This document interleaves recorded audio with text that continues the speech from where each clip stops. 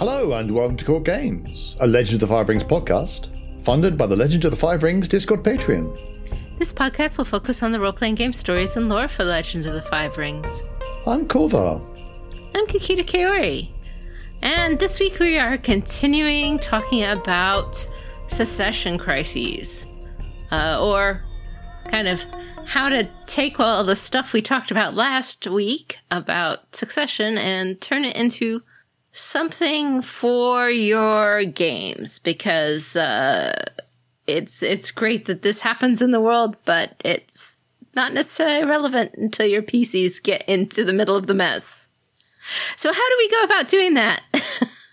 Right. So succession crises are where something goes wrong with the expected line of succession. And I think that can actually be a pretty fertile ground for adventure seeds and things to do in your campaign. I want to talk about, some of the ways these things can go wrong. Then we're going to look at more specific ideas. So generally, the setup is something goes wrong when there isn't a designated heir and there is only tradition to guide people.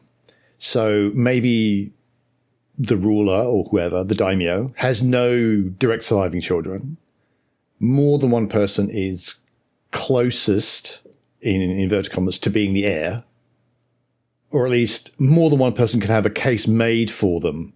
An example in Old 5 Hours, the end of the Second Day of Thunder, when everything was done and dusted and Totori is deciding what to do, the Scorpion had done a good job getting rid of the Hante. Some people say that, they would have just found some Otomo who was the right claimant. But the problem is you're going to find more than one.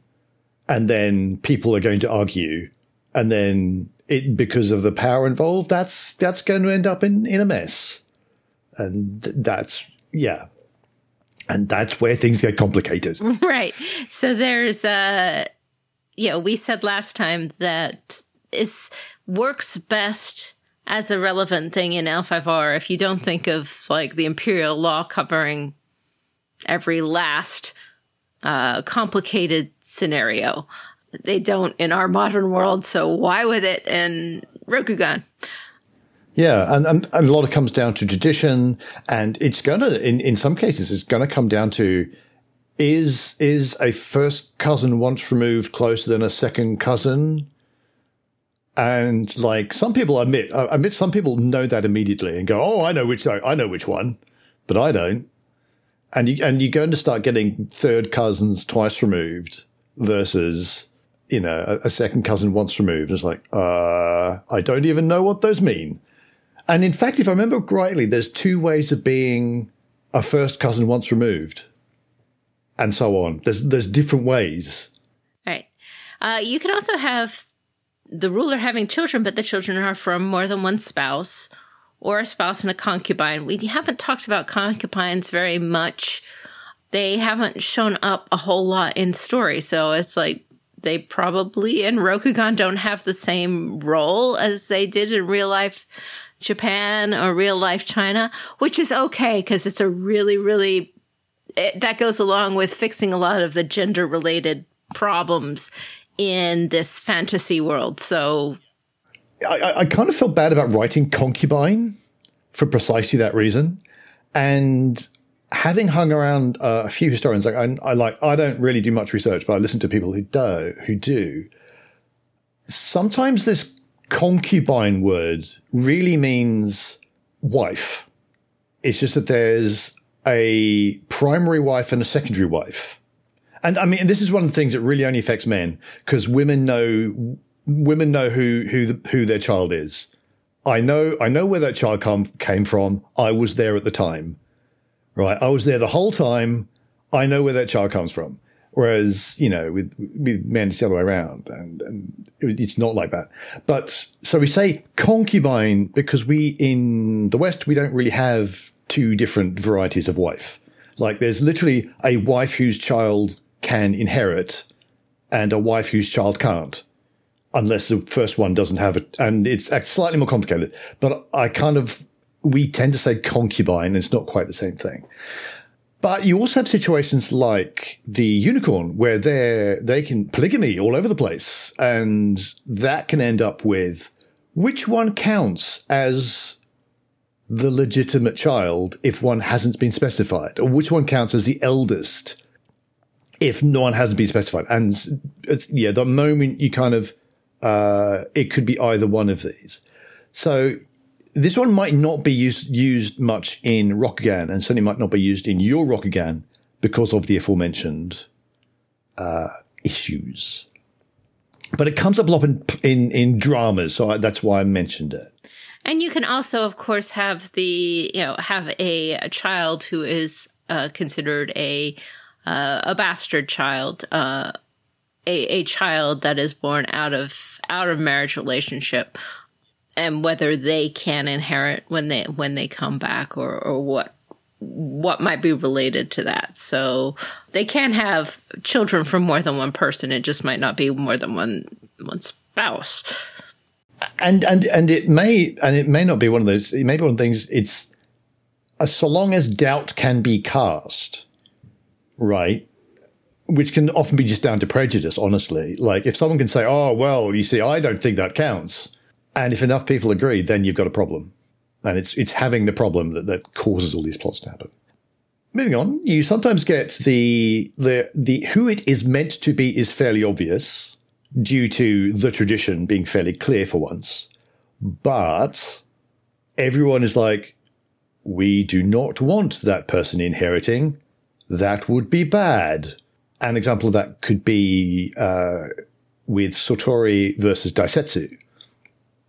And a lot of people, and even Jodan himself, the emperor was like, I know you're the oldest and all that, but...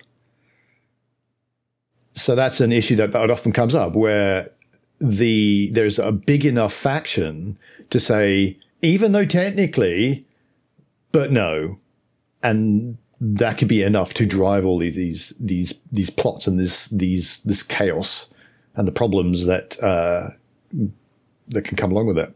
Right. Another reason that it might be brought into question, or the oldest child or legitimate heir might be brought into question, is if they were thought to be dead for some reason, kidnapped as a child, or left for dead, or something like that, and then they suddenly recently return. So now they are back, they are adults, but are they really the heir? Or are they somebody else pretending to be the heir? Yep. And in Rokugan, there's all sorts of other options for that. Instead of, in the real world, someone went missing for a bit and then someone turned up later and said, I am that child, honest. Definitely, I'm definitely not faking it. I'm definitely that person. I should inherit. Rokugan has some very odd things could happen, which I think we're going to get to, because I've got a list of things to do. I have a list here, kind of the legitimacy, I'll say the eldest child here, but the legitimacy of the expected heir is brought into question. And I mean, not just legitimacy in the traditional, were you born on the right side of the bed sheets? It's a weird expression now I think about it, kind of thing.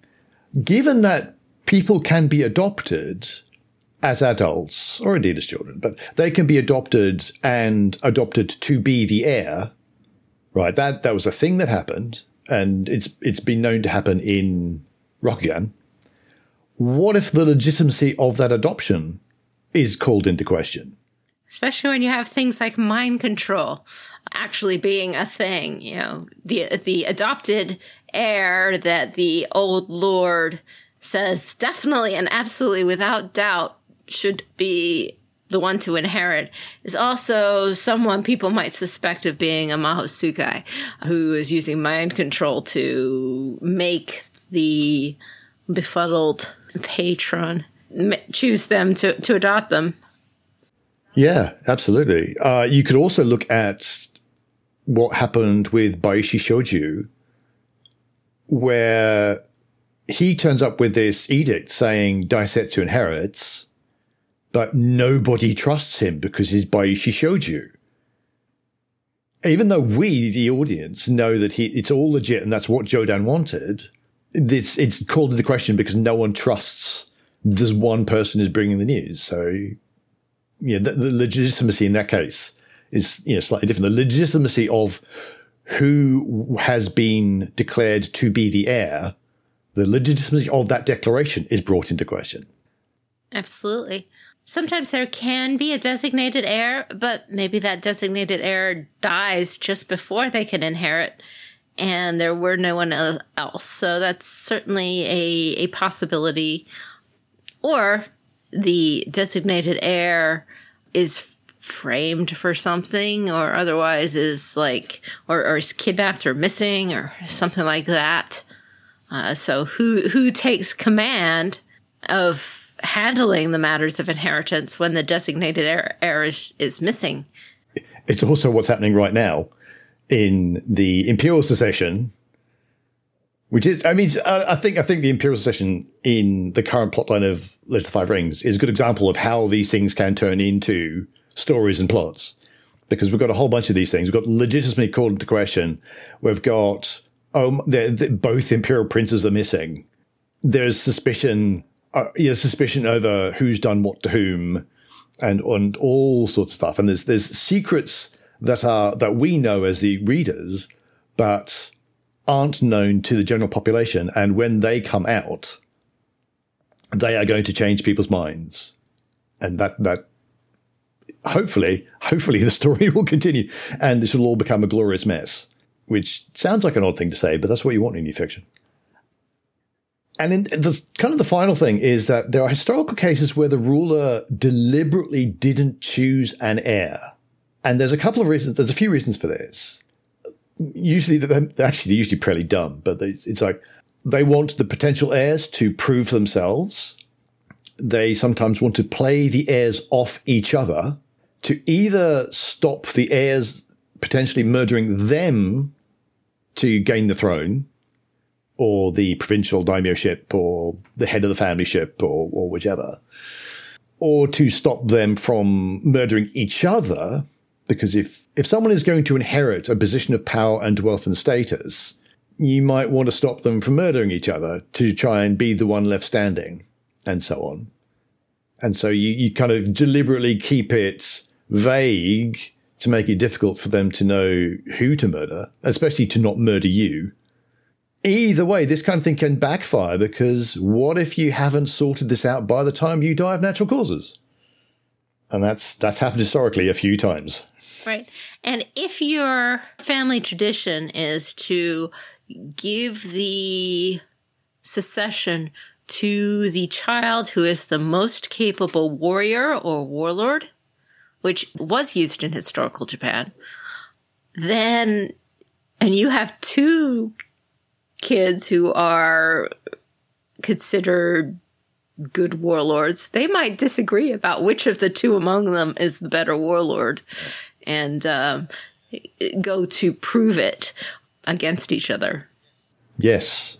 And even if they're not trying to prove it directly against each other, because, one plot is you get a civil war with them trying to fight each other, but it could equally be them both looking to start fights in order for them to be able to lead troops into battle so they can prove that they are the better warlord, which is all very fine and good, except for all the people they're trying to start fights with. And so, that's the thing you have to sort out. So those are some kind of ideas of how it can go wrong. In any event, for a full-blown crisis, you definitely need more than one faction. You need people who are backing both of the heirs. And your PCs end up being somewhere in there. Yeah, because if it's like, oh no, who will inherit? We don't know. And everyone goes, oh, it's Bob. And everyone goes, yeah. Oh, phew. I was worried for a moment there. Everything's fine. And as we all know, if everything's fine, then the player characters don't have anything to do. So,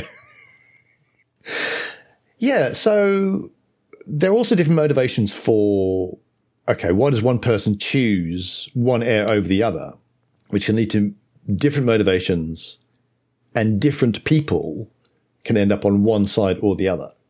So the obvious one is this person genuinely believes that this is the proper chosen heir and their duty is to support them.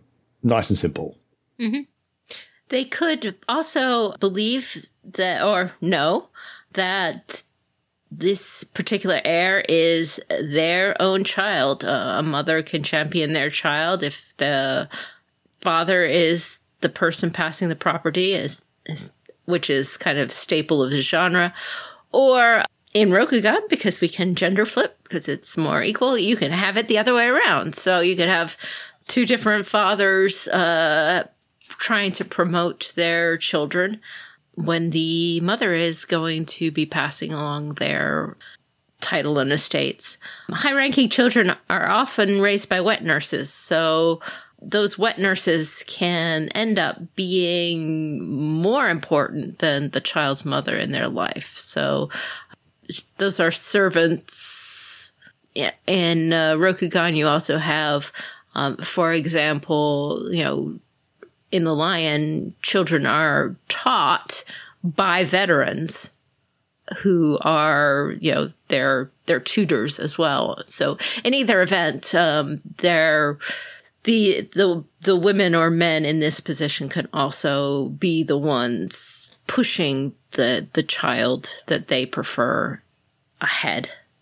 So it can be like a literal parental relationship, or it could be these kind of parent-like, this is my parent figure, and they see, like a revered sensei and their best student. That could be a kind of parent-child. It can feel like that, and so you end up with the same dynamic where I am going to be on the side of this person because of the relationship I have with them.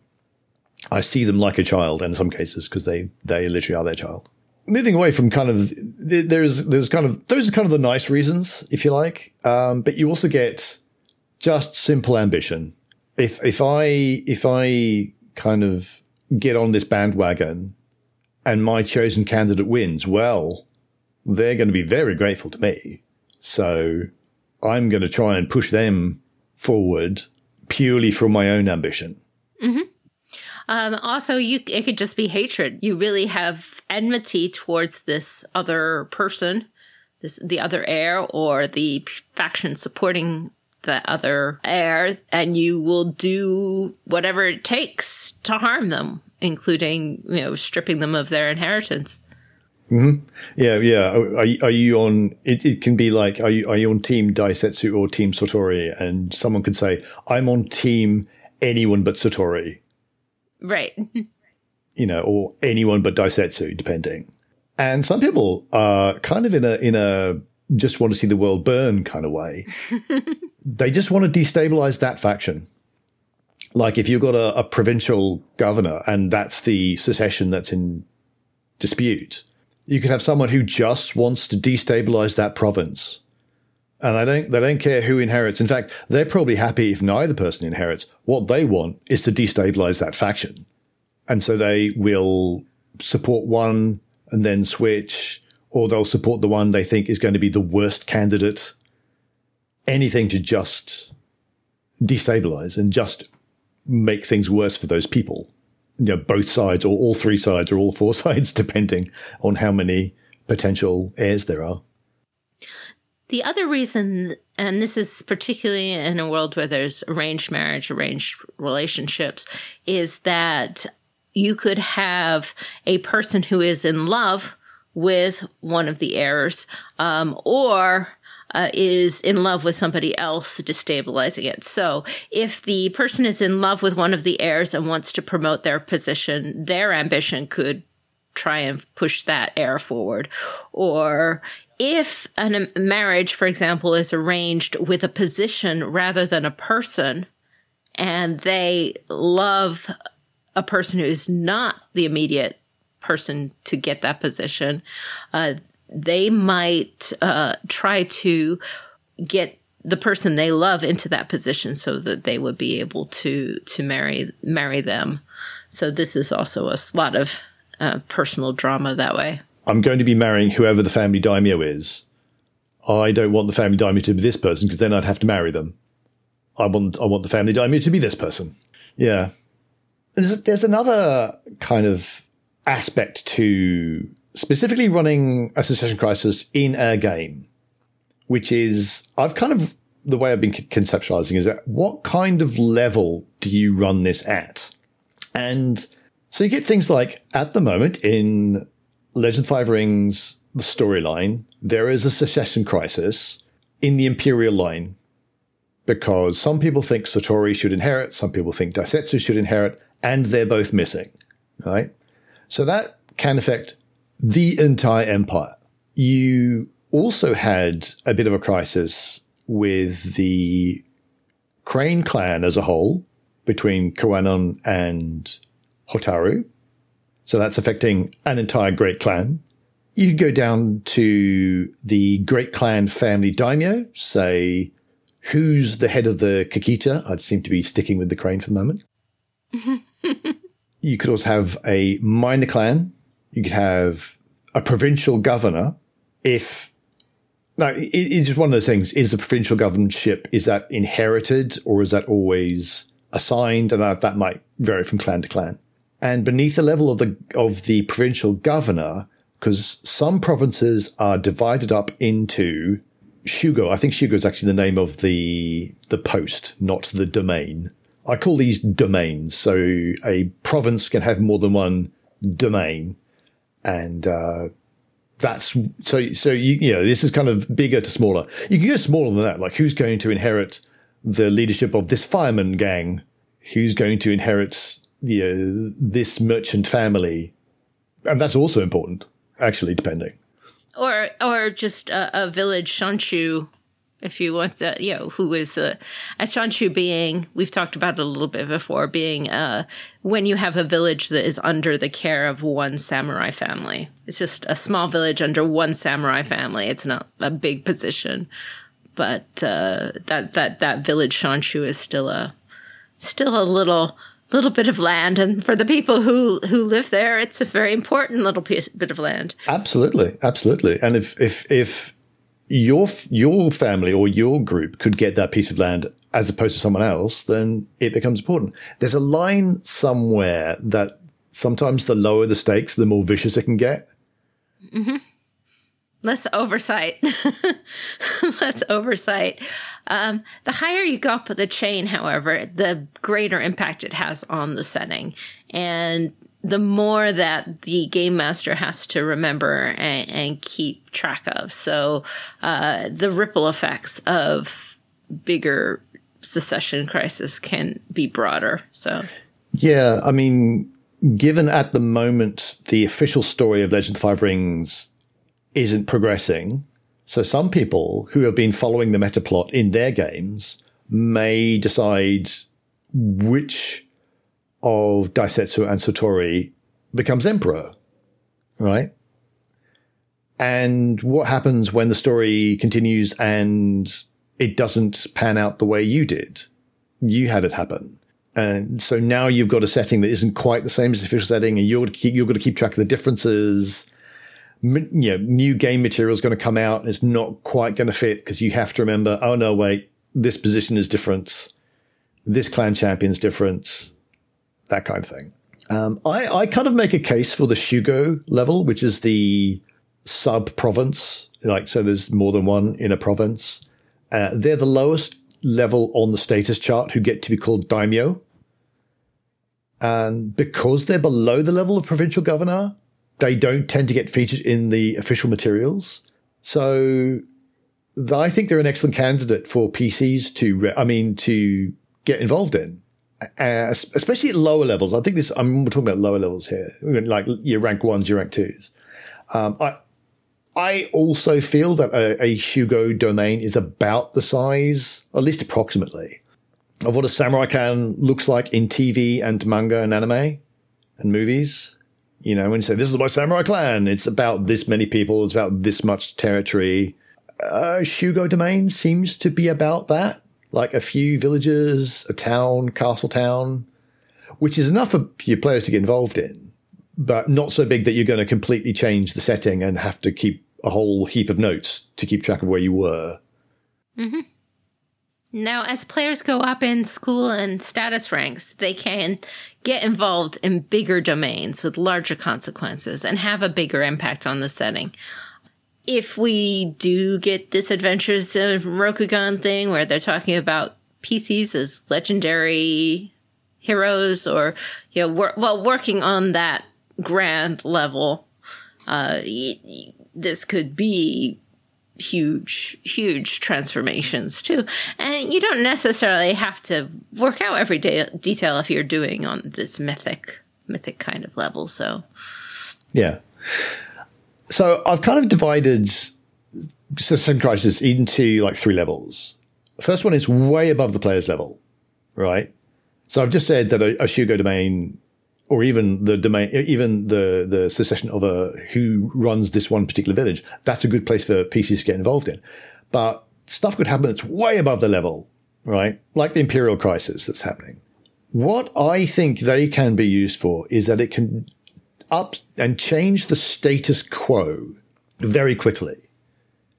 So you're suddenly going to have pro Sotori factions, pro Daisetsu factions, and people who you already, I'm comfortable. These people hate these people. They'll never work together.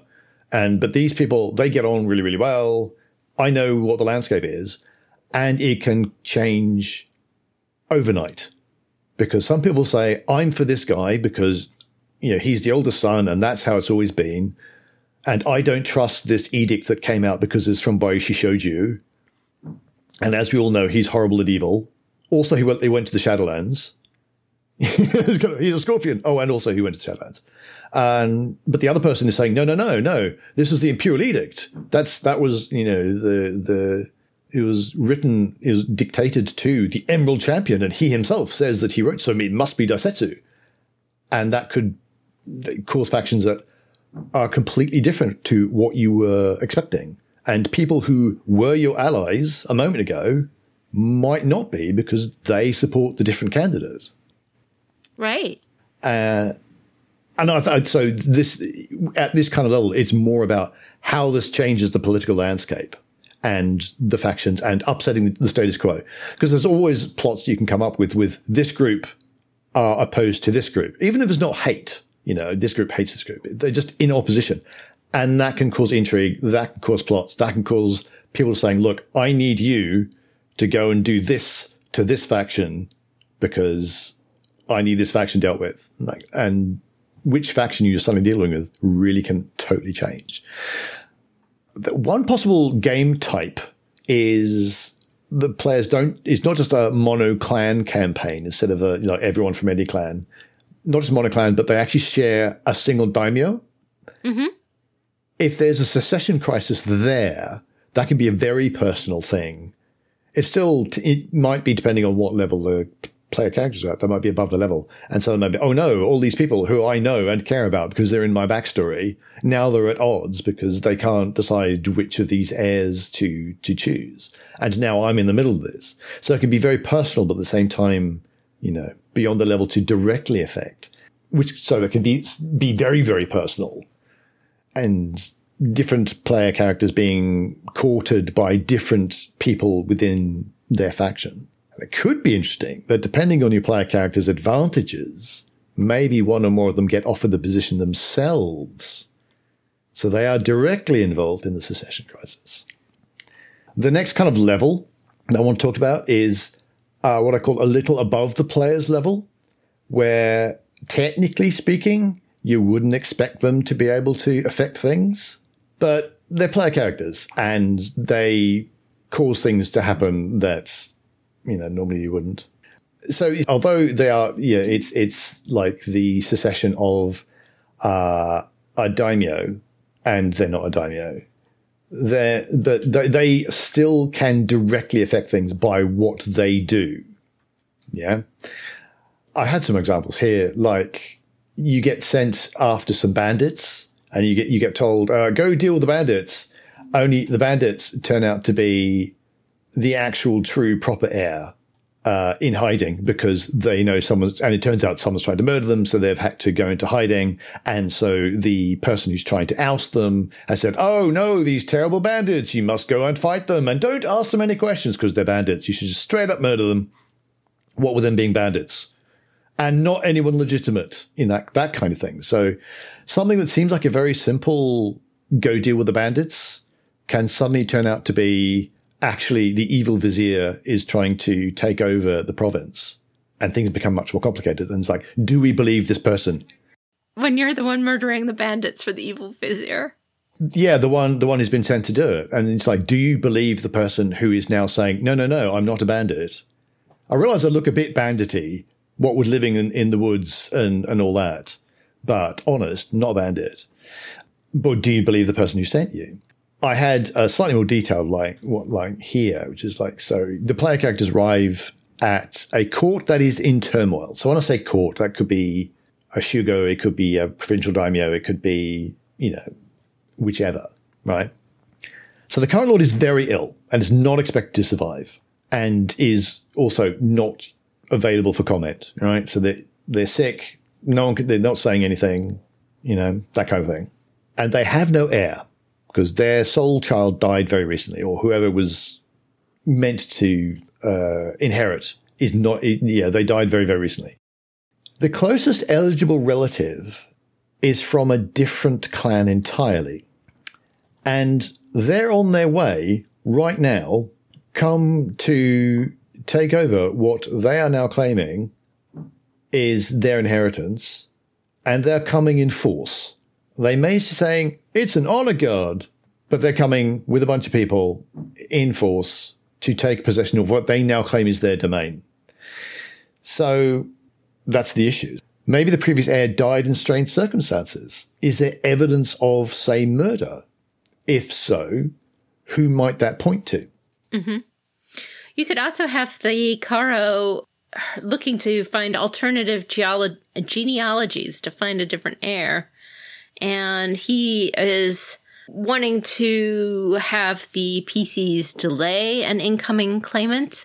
You could have the PCs researching the genealogy or the adoption, looking for documents related to that themselves, because they're trying to sort it all out.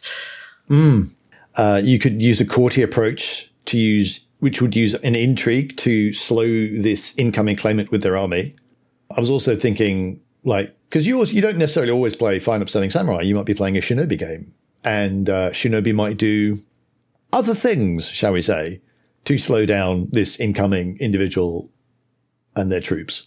So that's the kind of technically not at your level, but you can still affect things. And the last thing is kind of what I call at your level, where they are directly able to decide or affect the situation, right? The example I give is Emerald Magistrate campaign. As we know, that's a very common setup. It could be that they are of a sufficient level that they are the ones who get called in to adjudicate who is meant to inherit, right?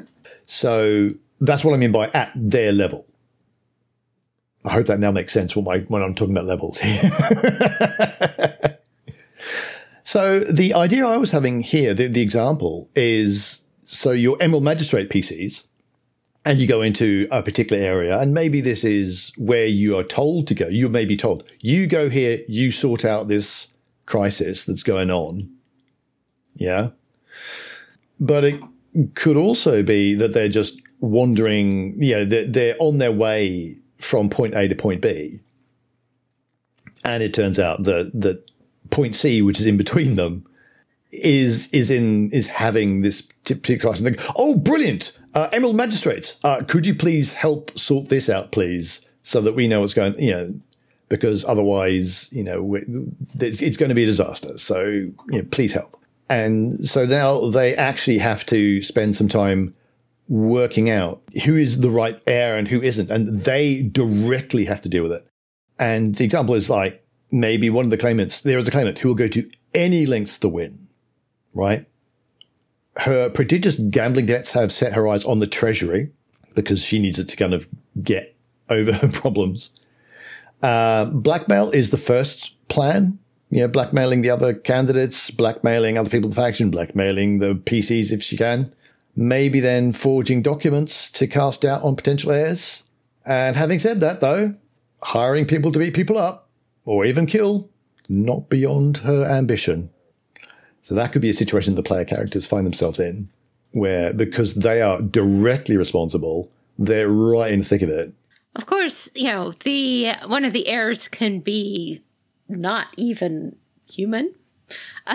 One way they are shape changers in L5R. The most common ones are kitsune. So you could have a kitsune or a tanuki in disguise showing up. In which case, how do you prove them? And then where is the heir? And have they been bundled off to Chukchido or someplace else to get them back? Yep, you have to go find them because they were swapped at birth, and it's like, oh no, this is really complicated. We have to go find them, and we don't know where they are and what they've turned into in the meantime. And I thought that might be a kind of Rokugani twist on this whole thing. There are slightly less pleasant variants where it's not a kitsune or a tanuki who's playing a hilarious jape. It's like a bog hag or a Peckle no Oni who's actually pretending to be the legitimate heir. Yes. So a bog hag, for those who are not familiar with all of the glorious things that can be found in the Shadowlands, a bog hag is a being that wears the skin that they have removed from a human in order to shape change like a human. A Peckle no Oni is a kind of Oni that looks like a small child, but can do evil Oni things. Yeah, they can shape change a lot. Peckle no Oni are known for their shape changing. There's actually just a Peckle. I don't know if this is based off a specific Japanese beastie, but there's also just Peckles who are not horribly tainted, but there are tainted ones, and that's a Peckle no Oni. At least there were in Old 5. I don't know if they've been mentioned in New 5. But they're a shape changing type of demon, is what they are in this case. So those are all different kinds of ways to incorporate Secession Crisis either above your level that are going on that you can't really affect, to slightly above your level where you participate in, to ones where it's up to you, to your PCs to decide on it. Other things that Secession Crises can send your PCs off to do is to find certain documents that are related to the secession that have been hidden or, stolen or otherwise misfiled, or, your quest object could be the missing family records that show the correct chain of secession that you have to go. You could be sent to investigate other claimants. Just like, okay, this person says that they're a claimant, but nobody here recognizes them. Go find out who they really are so we can know if they are. One faction could send you off to try and influence important people who have not yet come down on one side or the other. You go off and you influence them to our side, which can lead to a whole series of things because, and obviously an intrigue. That seems like a very obvious intrigue type thing. But that could also end up doing tasks for that person to try and get them on your side as part of a larger plan to try and get someone onto your faction side. You could do what you described earlier, delaying a claimant until the right records are found, until the true heir shows up. You don't want the true heir to have to try and retake his own castle because another claimant is done. There is a certain primacy of position. If you're sitting in the spot, it's a lot harder to remove you. So how do you slow them down? Yeah, possession being 9/10 and all that. And there may be someone who has been killed, or maybe another crime has been committed. That was clearly intended to influence the secession in one way or the other. You need to find out who did it.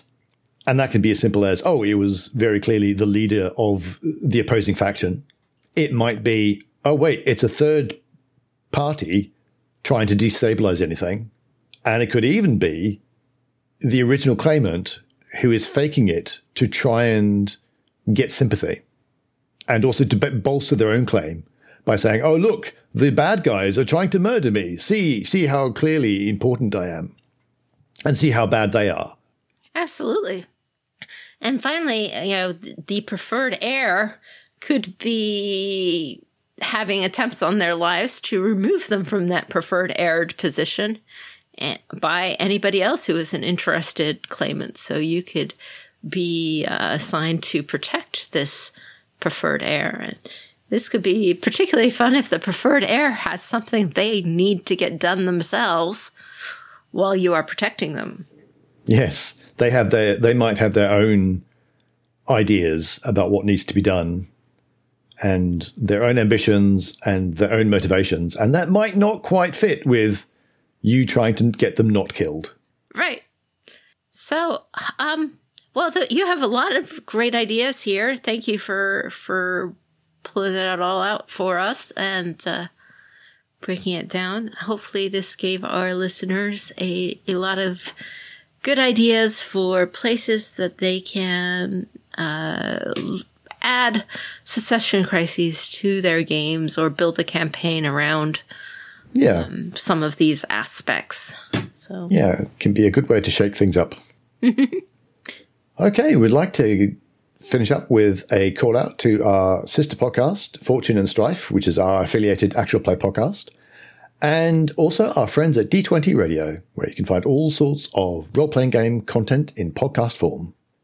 I did want to give a shout out to some of our patrons, Jason M. Flo, and Rossi, or Tatsu Void.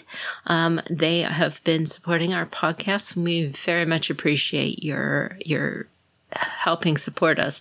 Our content is funded by the Community Discord Patreon, who primarily supports our editing costs for all of these podcasts, as well as our website, where you can see and store some of this longer-term information, summaries of our podcasts, have a bunch of RPG tools there, and more. And for our Patreons, we try and have early access to our actual play podcasts, notes, occasional adventure seeds or special Patreon-only podcasts, and other things as we think of them. Online, you can find us at our website, courtgamespod.com. On Twitter, we are twitter.com/courtgamespod. And you can find our Patreon at patreon.com/courtgames. That's it for us this week. This is Kakita Kaori. May the fortunes favor you. And I have been Korvar. And until we meet again, keep your jade handy.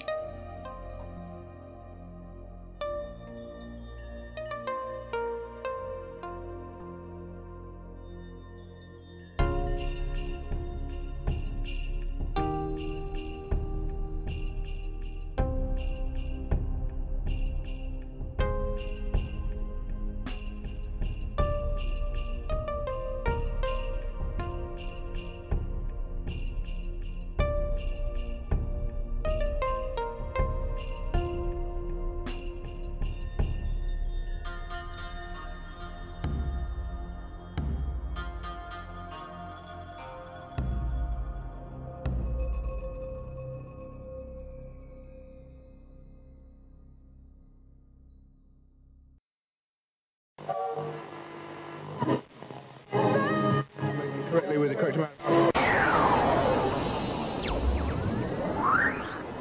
D20 Radio, where gamers roll. www.d20radio.com